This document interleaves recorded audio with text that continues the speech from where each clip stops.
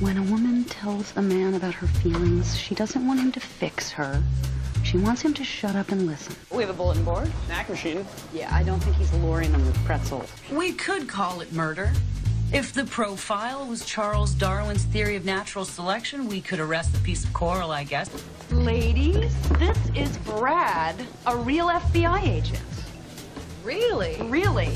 No way. Oh, do you have to carry your gun and badge with you everywhere you go? Affirmative. Can we see it? See what? Your badge. Please. I'm sorry, that's... Classified. Figures. Of course. Tell me, Brad, does it look anything like this? Please, a little credit. I've talked the guns out of hands of psychopaths. I can handle one kook who hired a lawyer. I'm a nerd. Like, seriously. And I can fool people for days, weeks even. But sooner or later, I blow my cover and I say something so geeky. Use your words, Emily. There's always something about the first.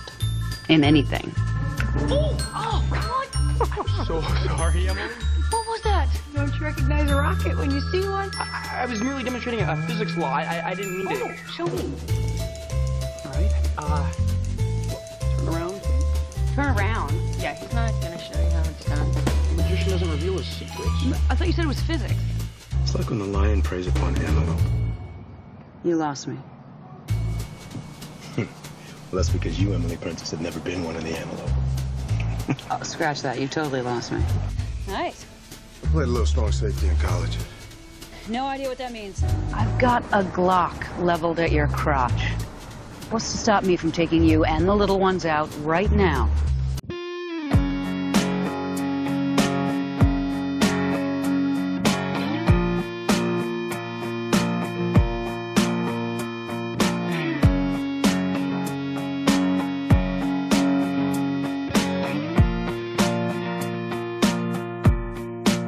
Hello, hello, hello. This is Killer Casting, and I am Lisa Zambetti. I'm a casting director in Los Angeles, California, probably best known for my work on the long-running CBS show, Criminal Minds, where I cast victims and villains and psychopaths and FBI agents and everything under the sun. And today is a very special day for me. I'm so excited. You guys are going to fucking freak out when you hear who is on with me today. But before we say hello to our very special guest, please say hello to my sexy beast, Bri. What's up? Glad to be here. And Dean. This is super early for Dean. Poor Dean. Well, it's not super early. I mean, it's 0700. It's not like I'm up at 0400. Let's not put too much on it. But yes, it is just daybreak here on a nice crisp day in Melbourne, and I'm happy to be on the pod with all of you guys. All right, and now we have our very special guest. My name is Paget Brewster. You might know me from the long-running criminal crime drama, where I played Emily Prentice, Criminal Minds. And thank you so much for having me. This is very exciting. Oh my gosh. Thank you for coming on, Paget. We were kind of bumbling around trying to think what we're going to talk about, but we could talk about so many things. We could talk about what you've been doing since Criminal Minds. Tell us what you've been doing. Sure, I will. Obviously, I know Lisa from Criminal Minds for years. And she asked me if I would do the podcast, and I was like, yes. And she said it was about casting. Do you watch The Mayor of Easttown? Yes. And I was like, no, I'm not into it. To be honest, I auditioned for it and I didn't get it. And I Get didn't the deserve fuck. it. No. I shouldn't have gotten it. It's the lady whose daughter is missing and she's going through chemotherapy. And I'm not ready for that.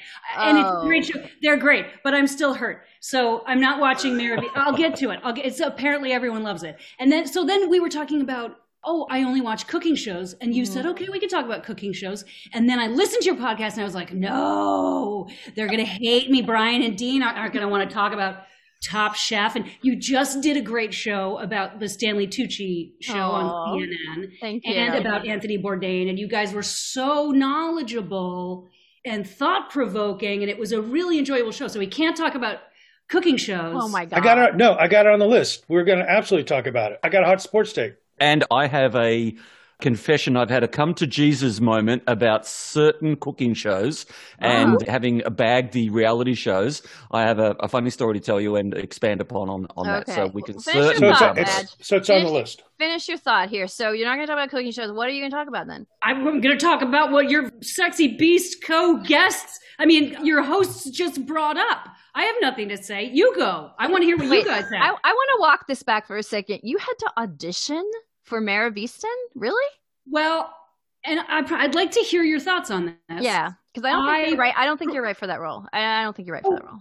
I don't think I was at all either, but I prefer to audition. I'm not a fan of the offer unless I've worked with you before. Exactly. Because I don't think it's fair. If I was directing or executive producing or casting a show, I would want to see that person. Yeah. So I have friends who are vehemently offer only. Oh, yeah. That's not how I prefer. I would rather do what I'm going to do and hire me because you like what I'm doing, or don't hire me. But I think that's so smart, because then you're going to be able to play things that you've never played before, because you're going to be able to show them what you can do. And the only reason I say that I don't think that would have been a greatest fit for you, because there's another role that Julianne Nicholson is playing. Bingo, that's exactly really complicated character who's kind of the best friend of Kate Winslet. I mean, you could have done Kate Winslet's part too, but you've already paid that. You've already played the detective and all that stuff. So, but the other role is so much more complex. That's where I would have put you. But anyway, I think Julianne Nicholson was already cast, and that's why I was so interested in auditioning for it, because I knew I wasn't right for that part.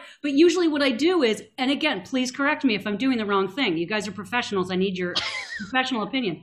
What I will do is, now everyone's putting themselves on tape, audition for something, even if I feel I'm wrong for it, or I'm not great at crying all the time. It's just not my bag. But I'll audition for something so I can be in the room and then say, hey, I don't know if you've seen anyone for Nosy Neighbor number 4, but I really love her. And I'll try to...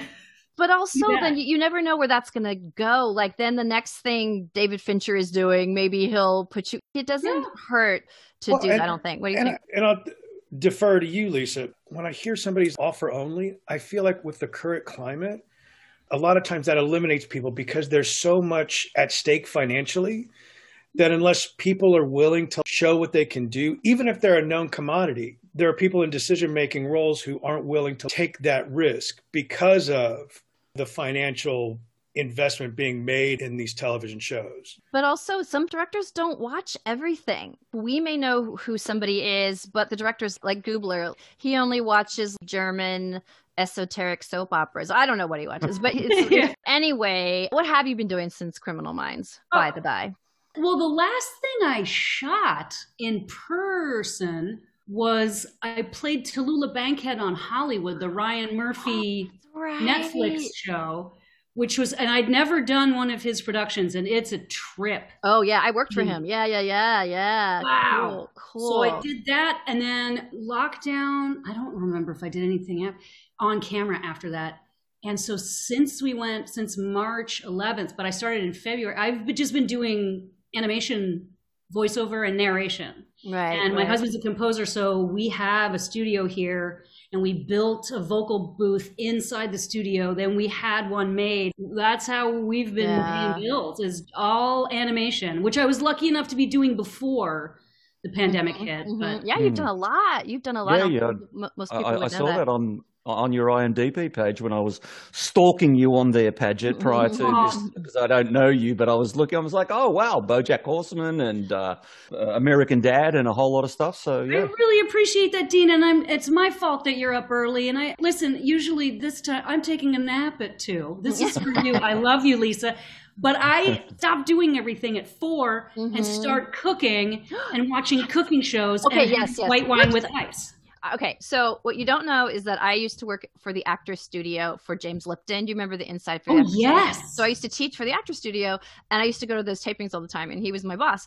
And so I am very familiar with the Bernard Pivot questionnaire, that he would always have. So I have my own version of that I wanted to talk to you about. So number one, what is your favorite cooking show and why?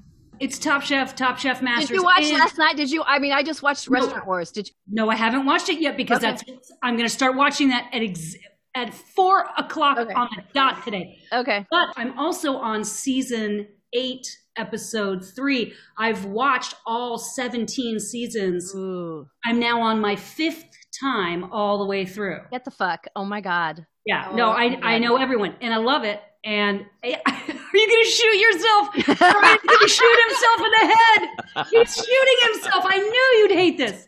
Here's the thing. This is where my tastes go in terms of cooking shows, and it is in the PBS world.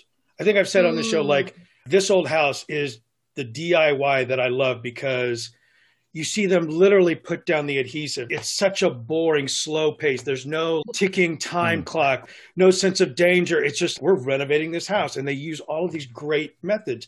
And the same thing with the PBS cooking shows. My favorite cooking show of all time. And I was lucky enough to be sitting on a bus stop bench in Chicago in Bucktown when this chef walked by me with his wife. Mexico, one plate at a time. Yes. Rick Bayless. Rick Bayless. Don't you He is want- a you know he is him? he is a Chicago guy, and he's got this high-end, authentic Mexican restaurant in Chicago, and then he's got a Frontera, which is his kind of chain concept. And he is, since he was a teenager, has been traveling to Mexico, knows fluent Spanish, knows the regions, knows the different recipes. Look him up, Mexico, No, one you plate know, at a he was time. No, I know who he is. Yeah. On Top Chef. He's He was on on- Top Chef Masters. Yeah, Rick Bayless. I love And it. he's super excitable and extremely chili knowledgeable. He's usually a guest judge for quickfire challenges. And I love that. I have not seen that show, and I should, as opposed to watching Top Chef in its entirety over 17 years, watching it within a year over and over again is ridiculous. So I'm going to have to... Another PBS, the Franklin Barbecue guy out of Austin, he's got a show. Simply Ming was one of the. It's just one that kind of Julia Child's kind of standard. I love and I wish Food Network had more of those specific styles of show. They used to. That's what I mean. They used to, and Used now, to, yeah. And Bourdain talked about it a lot, about how he felt like they were the devil, and they had made a very successful empire by satisfying the lowest common denominator, which is they put music to a competition of chefs, and you're not getting a long form introduction to who people are and what they believe and how they became the chefs they are and why they're making this dish. And it is totally different. I have the Julia Child Boston. I have them on VHS, which I have to convert to DVD. Like, they're not available. So you're a purist, and I respect it. And that would probably be easier to cook to, because the reason why I watch them is I'm listening more than watching while I'm cooking. But it's the same music. I understand why it's successful, and I understand why, for a purist, it's atrocious. Yeah, but I don't care. I go both ways. I love my Jacques Pepin, but then salad. I love how he says salad. Oh. Thumbs up or down? What's your opinion of Richard Blais? Well, listen, he's a great TV character. You can admit that. Oh yeah, we've watched his weight and hair fluctuate. He's a character. I think he's become a more, as hopefully we all do as we get older, a more thoughtful, generous team player kind of guy. Yeah. I agree. He's just such a crazy cuckoo. So I was going to tell Padgett, you guys, that back when I was an actor in New York, I auditioned for the Food Network because so Bobby Flay is a big New York City chef. And at the time everybody in New York knew who he was, but he wasn't that well known nationally. So he was getting his first show. I forget what it was called, Cooking with Bobby Flay or whatever. And they wanted him to have a sidekick. I have no idea why, but they wanted somebody to sit next to him and go, "Oh, what you making there, Bobby? Like, is that a tomatillo?" Or, whatever. And so I auditioned and I got through the first part great because they're like, "Okay, what do you like to cook?" And I talked about tortellini carbonara, blah, blah, blah. And then the second part was, okay, tell us a story of something that really shocked you. So the only thing I could think of was when I was jogging in Riverside Park and a guy jumped out of the bushes totally naked with his underwear on his head, jerking off. Oh! And that's the first thing I could think of. And so that's the weirdest thing. Isn't that the How You Met Your Husband story? Aren't you mixing up? No? This is bizarre, Lisa. I have a very similar story. Uh-oh, wait a minute. No, Were you in the park jerking no. off? No, I swear to God. No, I swear to God. I'll tell it later. No, tell it now. Okay. So I was driving to Louisiana Tech I lived in Texas. I was driving to Louisiana Tech, I was interviewing for the theater school there. And I'm driving and it's 10. You take 10 all the way through or whatever. And I stop off just outside of Shreveport to get gas. Got back in my car. I'm going to the access road to get back on the highway. There's an 18-wheeler parked right on the side there on the access, right, on the ramp. And there's a guy standing on the sideboard, literally standing facing the highway, and he's got his shirt and it's open, and he's wearing his boots and nothing else. And he's jerking off. And I drove under him, and I was just like, what the fuck? The most bizarre. He must have been completely methed out or whatever. And at that point, I realized, yes, I am not in Kansas anymore. This is the strangest place. And I wasn't even in the weirdest part of it. But, oh, my God, it was, Wow. Yeah, so anyway, needless to say, I did not get the role as Bobby Flay's. Hold on. Did they must have said to you, Lisa, we love you. We're going another way, but just for future reference, it's the masturbation. That's what crossed the line for us. Oh, that's the line. Oh, okay. Okay. Anyway, needless to say, I stopped acting shortly thereafter. But anyway, so I love Nigella Lawson, Jamie Oliver, British Baking Show. How do you feel about British Baking Show? I don't bake. I don't care. I don't care anything about sugar or meringues or sticky toffee pudding. I don't care about baking in any way. Okay, we'll do an air high five on that one, Paget, because I actually do all the cooking in the house. I cook all the dinners, but I don't bake at all.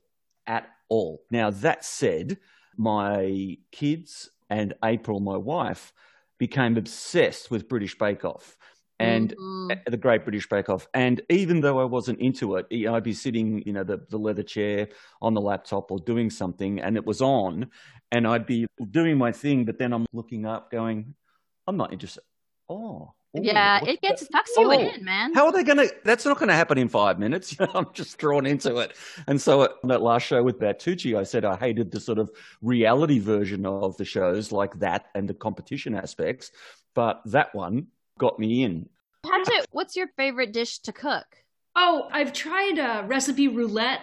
There was an app. I didn't like it, so I would keep a bunch of food and wine and Bon Appetit magazines in the car and just flip and point and try to go into the supermarket to get that. My husband is from Michigan and not a fan of experimental cooking, so I've pared down. Now that we're able to go to restaurants, we can go actually get Vietnamese and Thai and Korean, and that's really I never had any business trying to learn how to cook that. But I feel like Brian is being held hostage, and I can't stand it. No. We'll pivot. Not at all. I love it. Okay, here's another thing I want to talk to you about. Hair. Okay. Yeah. All right. So on Criminal Minds, you came back from hiatus one season. I don't remember what one it was. And you had cut your hair. No. That's not what happened? No. I asked Erica Messer, our showrunner, before we went on hiatus, how would you feel, since Prentice looks like she's wearing a wig all the time anyway, and this show is ending, would you mind if I cut my hair and grew out my gray and I'll wear a wig? And she was like, I have no problem with that. Mm-hmm. So then we went and did a bunch of wig fittings and photographs and everything, and she picked the wig she wanted. Uh-huh. And I started wearing that wig before we went on hiatus. Then stripped all. I had been dyeing my hair black on the weekends since 1995. I mean, I was dyeing it with Clairol, nice and easy, whatever. And it just gets darker and darker and darker because I just can't sit in a salon. I can't stand it. Costs too much money. I won't have it. I didn't want to charge production. I just didn't like the whole thing. So Erica said, no problem. You can wear a wig. In the last year of the show, I wore a wig while my gray hair grew out. Right. And so now it's all like 5 or 6 different colors. But I'm curious what you think as in casting, because I was told I did audition for things, and the casting director told my agent she has to dye her hair again. She cannot audition with gray hair. No, I'm the worst person to ask about that because I just think that's bullshit. And especially, I guess what we heard that you had done this over hiatus and you came back and they had put away. That's okay. But no, anyway, I would never do that. I would never do that. But I saw you with your hair and it was so cute. And I'm like, why couldn't you just wear? But hair is a really big thing to audiences and to the character. And I remember Joe Mantegna was on with us a few months ago, and it was a really big deal when they stopped dyeing his hair dark brown, and they had to write it into the script why he was being allowed to go gray. Yeah. Did you feel that pressure, like you couldn't change Emily Prentice's look? Well, no, I didn't feel the pressure at all because I wasn't changing Emily Prentice's look. I wore the same wig. I have it in the closet. It looks exactly like what my hair was. Right. So I never changed Emily Prentice at all. It was asking production, saying, hey, listen, this show is coming to a close. Yeah. We know. May I get ready for I'm 52 now. I really thought with the black bangs and long hair, I was starting to look like one of those, what were those? They're like headhunter dolls, and they're all wizened, but they have black. You mean like shrunken heads? Yeah, I thought, I'm beginning to look like that. I'm looking like one of those ladies that's dyeing their hair past their prime, and she just needs to stop. No, I don't think you looked like that. But anyway, no, I'm a big fan of natural looking hair because, as you say, I think you don't want to look like you are wearing a wig. And I think your hair looks beautiful right now. And the question everybody is asking is Criminal Minds coming back? And even if I don't know anything, but even if we did know, we couldn't say. But if it did come back, I don't see why you can't have this hair. Oh, no, yeah. And I've talked to Erica about it, and she thinks that would be great because there would be a slight difference. Wait, which one of you, was it Dean? Did you said in the podcast last week, you thought Criminal Minds should have had one bad guy that was Brian? Brian. That's what they were talking about doing when we started talking about Criminal Minds being made as a Paramount Plus show. Oh, wow. Yeah. Their idea is, unfortunately, because it's owned by so many companies, it's not like Fox for Fox. It's not Disney for ABC. It's owned by a lot of companies, and they're arguing over who owns what. And so as far as I know, negotiations have stalled, and I don't know if we're moving forward. I mean, no one's heard anything for a couple of weeks. So right. I know Jim Clementi and I are just like, have you heard anything? No. Have you? Of course, we would love to do it again. And the thing that Brian was saying about one big bad guy, sometimes that works well, but some shows have tried that, and it just depends on how it all comes together. My point, I think that we have been steeped for so long culturally in serial killers and FBI with reality television or reading nonfiction that I think that if you do it right, people will go along with you. That it doesn't have to be this artificial. 24 was terrible about this. The roller coaster of every episode that made 24 hours really unnatural, where you had ascending action, then down, then up at the end of the episode. And it's just, and when do they go to the bathroom? Are they going to eat ever? All of that. That's just my take on it. I think you were absolutely right. And the fact of the matter is, Criminal Minds is a successful show, and it's doing well in syndication, and it does well on streaming. But there are, at the very most, about 33 serial killers operating in the United States at any time. So the fact that one got popped every week just on our show and on every show, it gives you the impression that every other person is a serial killer. Clearly there are 5 in your neighborhood. Because there were in my building. Yeah, right. Yeah. Well, I don't know where your building is. Melrose and Vine. So yeah, it's a real dicey kind of area. We have 2. Okay. No, but the FBI does genuinely work cases for months and years, and it's not a 24-hour. This guy's devolving. Again, that format works for that show.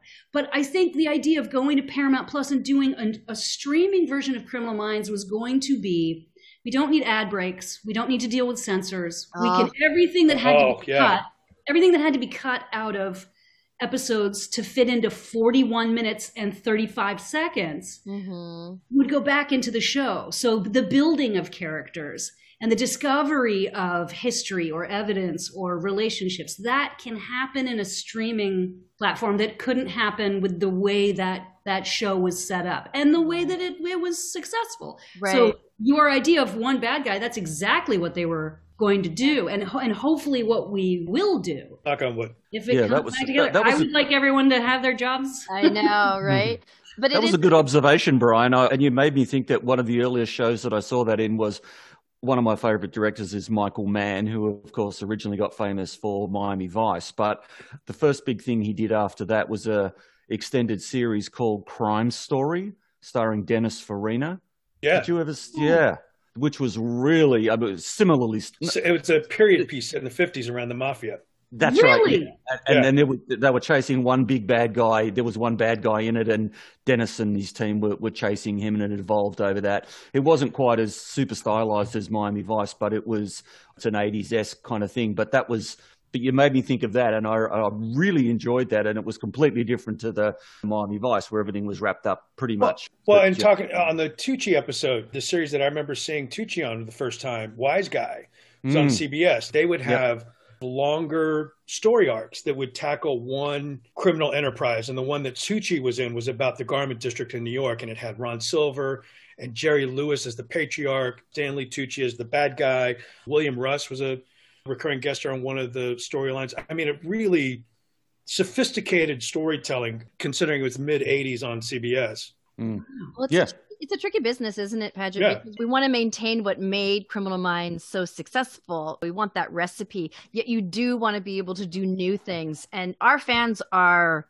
passionate about the show. Woo! And they don't want things to change too much, but then you want it to be fresh and not, I don't know, you have to try something new. So it'll be interesting to see. But if anybody can do it, Erica Messer can. Yeah, and believe me, I hope it comes together. We're all in a holding pattern, hoping to get good news. Yeah. Well, okay, so let me just pivot a couple more things I want to talk to you about. We had this casting director who's been around forever, Marcy Liroff, on. She cast E.T. and Mean Girls and St. Elmo's Fire and all these great things. But now she's become an intimacy coordinator. Do you know what that is? Geez. You know what that is? I wanted to ask you about that because I remember being in a chemistry read where we were trying to find Emily Prentice's love interest, and we had a chemistry read, and we had some really great actors come in and do a scene with you, and one of the scenes turns into a love scene where you kiss. And I was so impressed with you that you were just like, yeah, you all are not just going to kiss me like it's a handshake. I just was amazed at that. What did I say? I don't even remember. Was I supposed to kiss them? Yeah, I think at the end of the scene, I forget now. It's like there were two scenes, and then the second scene, like you're getting kind of lovey-dovey, and they go in for the clutch. And I just remember you just going, wanting to kiss you, and you're like, yeah, they shouldn't just assume that you. No, but I don't blame them. I also understand they're going for the gig and they're doing what's written, and I hope I didn't offend anybody. Here's the thing. Honestly, I'm afraid of getting herpes. I would like to kiss as few people as possible. I can't believe I don't already have it. That's the thing. I've already kissed enough people. So I don't kiss in auditions. I'm going to turn beet red. If you get the job, now I got a couple of days to watch your lips and see if anything, I'm so scared of getting herpes. So that's what that was. So we've just gone through COVID. You live in California, right? Yeah. Yeah, okay. And your biggest fear is getting a kissing cold sore. Oh, that's hilarious. Well, that's a big deal. It lasts forever, and then I give it to my husband, and then it becomes genital. I don't know. I don't need to kiss anyone in an audition. That's all I'm saying. But I don't blame them for trying, and hopefully I was affectionate and supportive enough for them to understand that I was there to do this scene with them. Oh my God, you were lovely. You're absolutely lovely. But I just love that. I think people just assume that a man can just sweep in and just put you down in a clutch and smack, give you a smackaroo. But I think men are told that, or that they should, or that they're not masculine if they don't try. Like, I think there are a lot of punishments and misunderstandings for men in this industry as well. But I appreciate your sensitivity to the situation.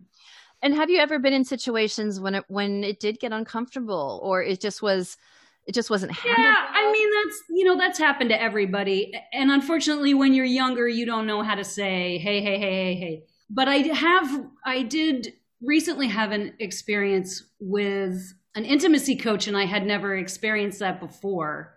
And the guy's great. I'll tell you what happened, because it ends up being kind of funny and awkward. And I understand what they're trying to do. In Hollywood, I play Queen Latifah and I are lovers. But we don't have a sex scene. It's just it's morning time with a young fella. We've had a three-way, and I come in and I kiss her goodbye and I hug him and we walk out. But because there was physical intimacy, we had an intimacy coach. And what happens is you meet with the other actors in the scene, the intimacy coach, and maybe wardrobe or script supervisor or something. I mean, they're aware that there need to be some parameters now around physical closeness.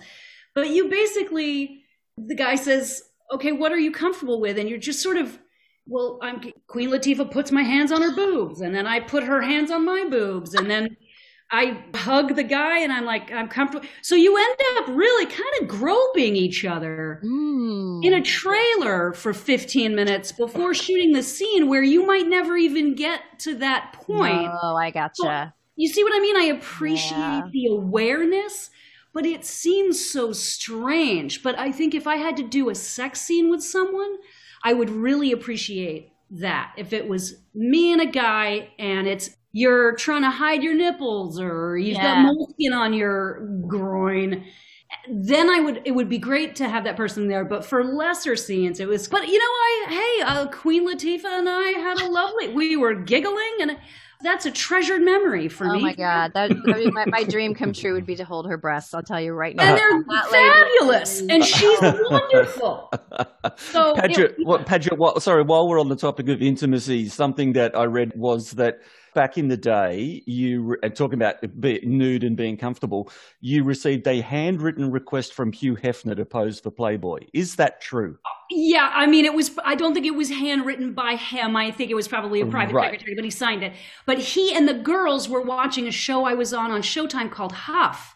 And so with Hank Azaria and Oliver Platt and Blythe Danner and Anton Yelchin, and he and the girls, and it was when they were doing that Playboy Mansion, all the girls, it was like The Girls Next Door or something. Or, yeah.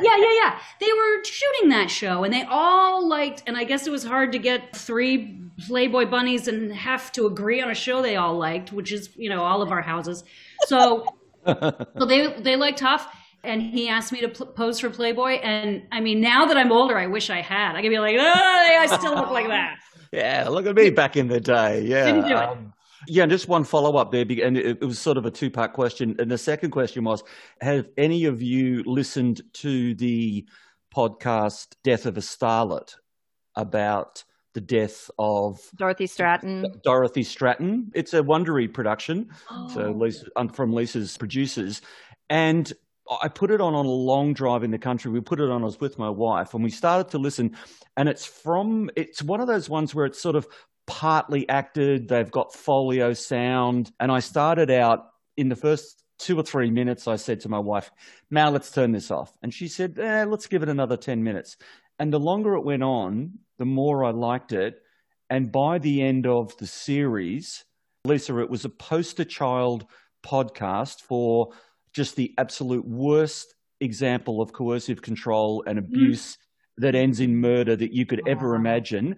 And it really made you feel for her. So they did a great job of humanizing her. And you just end up so sad at the way that it all ended up. And she spent a lot of time at the mansion and with Hugh, but it was her husband that was the problem. So she had no problem with Hugh or anyone under that. It was just him. And him just being this coercively controlling, complete and utter asshole who ended up killing. It was a murder-suicide. But it was surprisingly affecting. So if you're looking for a pod, check it out. Listeners, Death of a Starlet. I know the whole story, and I've seen Star 80 was the movie made about her murder. Right. And Bogdanovich, they were involved, and then he married her sister. And I mean, it's a fascinating story. But do you know who directed Star 80? It wasn't Bogdanovich. He directed her in another movie, the last movie. Bob Fosse. Oh, wow. I did know that. I did know that. I forgot about that, which is fascinating. It's a Mr. solid movie. All that jazz, Yeah, Eric Roberts, and Mariel. Is it Mariel Hemingway? Mariel Hemingway, Eric Roberts, Yep. He directed Cabaret, Yeah. Botsy, and talk about a talented guy. So, Saul, you can solve an argument between Brian and I, Paget, or I just want you to weigh in on our discussion. Brian feels that it's inauthentic when he sees women in a love scene on camera and they have their bras on. Yeah. And I'm like, oh, I always leave my bra on. You do not, do you? I do. Yes. I have working breasts that have fed multiple people. Okay. Do you take your pants off at least? Did the pants come off? Sometimes. No, but that area works. If it's a new person and they haven't seen your whole thing yet, and I keep my bra on. You don't think so? Oh, no, definitely. No, we're talking about a new person. Yes. Yeah. You're saying yes to a new person. You keep yes to a new person, but you really do need to work with wardrobe and make sure it's a sexy thing, because sometimes it is. Sometimes it's only because you have not signed a nudity or toplessness contract, so you're gonna be in a bra. So then make it work. So I'm on both of your sides. Right. For the most part, when you're intimate with someone, your boobs are out. Wow. It's exciting, and then people want to play with them. And this is and the reason why I said that is I think the times that I've seen where that's happened, it's a star who doesn't want to be, this is how I've interpreted it. It is a star who doesn't want to be topless in a scene. And you're right. Every time you felt that way, you were correct. Right. And so that's where I'm coming from. And I understand Kate Winslet, she is the lead of this thing and she doesn't have to do anything she doesn't want to do. But that's why, as a viewer, when I see that, and it's their choice to make, but that person decided they didn't want to be topless for this project. And I think every time you feel that way, your instinct is probably correct. And unfortunately, I have seen that and felt that way too. And I want everyone to do whatever they want to do. But if you're going to do that, if wardrobe is going to be involved in an act, like if you're going to wear a scuba suit while you're playing tennis, make me understand why you're wearing a scuba suit while you're playing tennis. So if you're in a bra, that better be a sexy bra that you want to keep up. Then I get it. Uh-huh. So I've definitely seen sex scenes where it's like, that's a tennis bra. And they haven't just come from playing tennis. I don't know why I'm going back to tennis. And listen, conversely, I have the same issue with men who are in a post-sex scene who come out of a bed wearing boxers. Yeah, because it's the same thing. Yeah, it is the exact same fucking thing. Or either of the participants getting out of the bed, and I don't know anyone that's ever done this, and then dragged the top sheet with them and walked off with the top sheet wrapped around them like a toga party. I'm like, when the fuck does that? Have I been doing this wrong for like 20, 30 years? So Paget does know a little bit about being on Drunk History, which I had never watched Drunk History, and I was flipping by like one midnight, and I saw you, and you were wearing the most incredible fuzzy polar bear jacket I've ever seen. It was beautiful. But tell the guys, you really had to be drunk, right? How drunk do you get on that? No, you have to be drunk because you're making a network claim. So they never tell lies. I'm also kind of a teacher's pet. I want to do it right. And if I say I'm going to do it, I'm going to do. So I would maintain a 0.13 and 0.08 is legally drunk. And it's, you have to pace yourself because you're going to drink for a long time. You start letting the crew in at 2:33 in the afternoon. And you have to start drinking, but you can't pass out. You're going to have to continue to drink and tell this story over and over again until 11 or 12 o'clock at night. Oh my God. I think the only reason why they had me do every season was because I think I have an extraordinary work ethic. I don't even think I'm that great of an actress. I think the only reason I get cast in anything is because I'm going to give you fucking everything. Oh my God. And I did it on Drunk History too. And we shot one more season. There's another season of drunk narrations that were never reenacted. Oh, really? So brilliant. So did they, this is the thing I was always curious, did they provide you with source material to read that you would then pull from just your memory? Yeah, no, what would happen is it used to be Derek would call you and be like, what do you want to talk about? And all of us would pitch ideas. Like, I want to talk about Ray Bradbury. I want to talk about that. And he would narrow it down, or the production staff. And then as the show got more and more successful, they were like, we don't have time for this. We don't have time for this shit. Here are 3 stories. Pick one and memorize it. And you'd be like, okay. And pick a story and then study it and read books and watch movies and compile a story. And then you would spend 2 weeks pitching your story over the phone to your producer.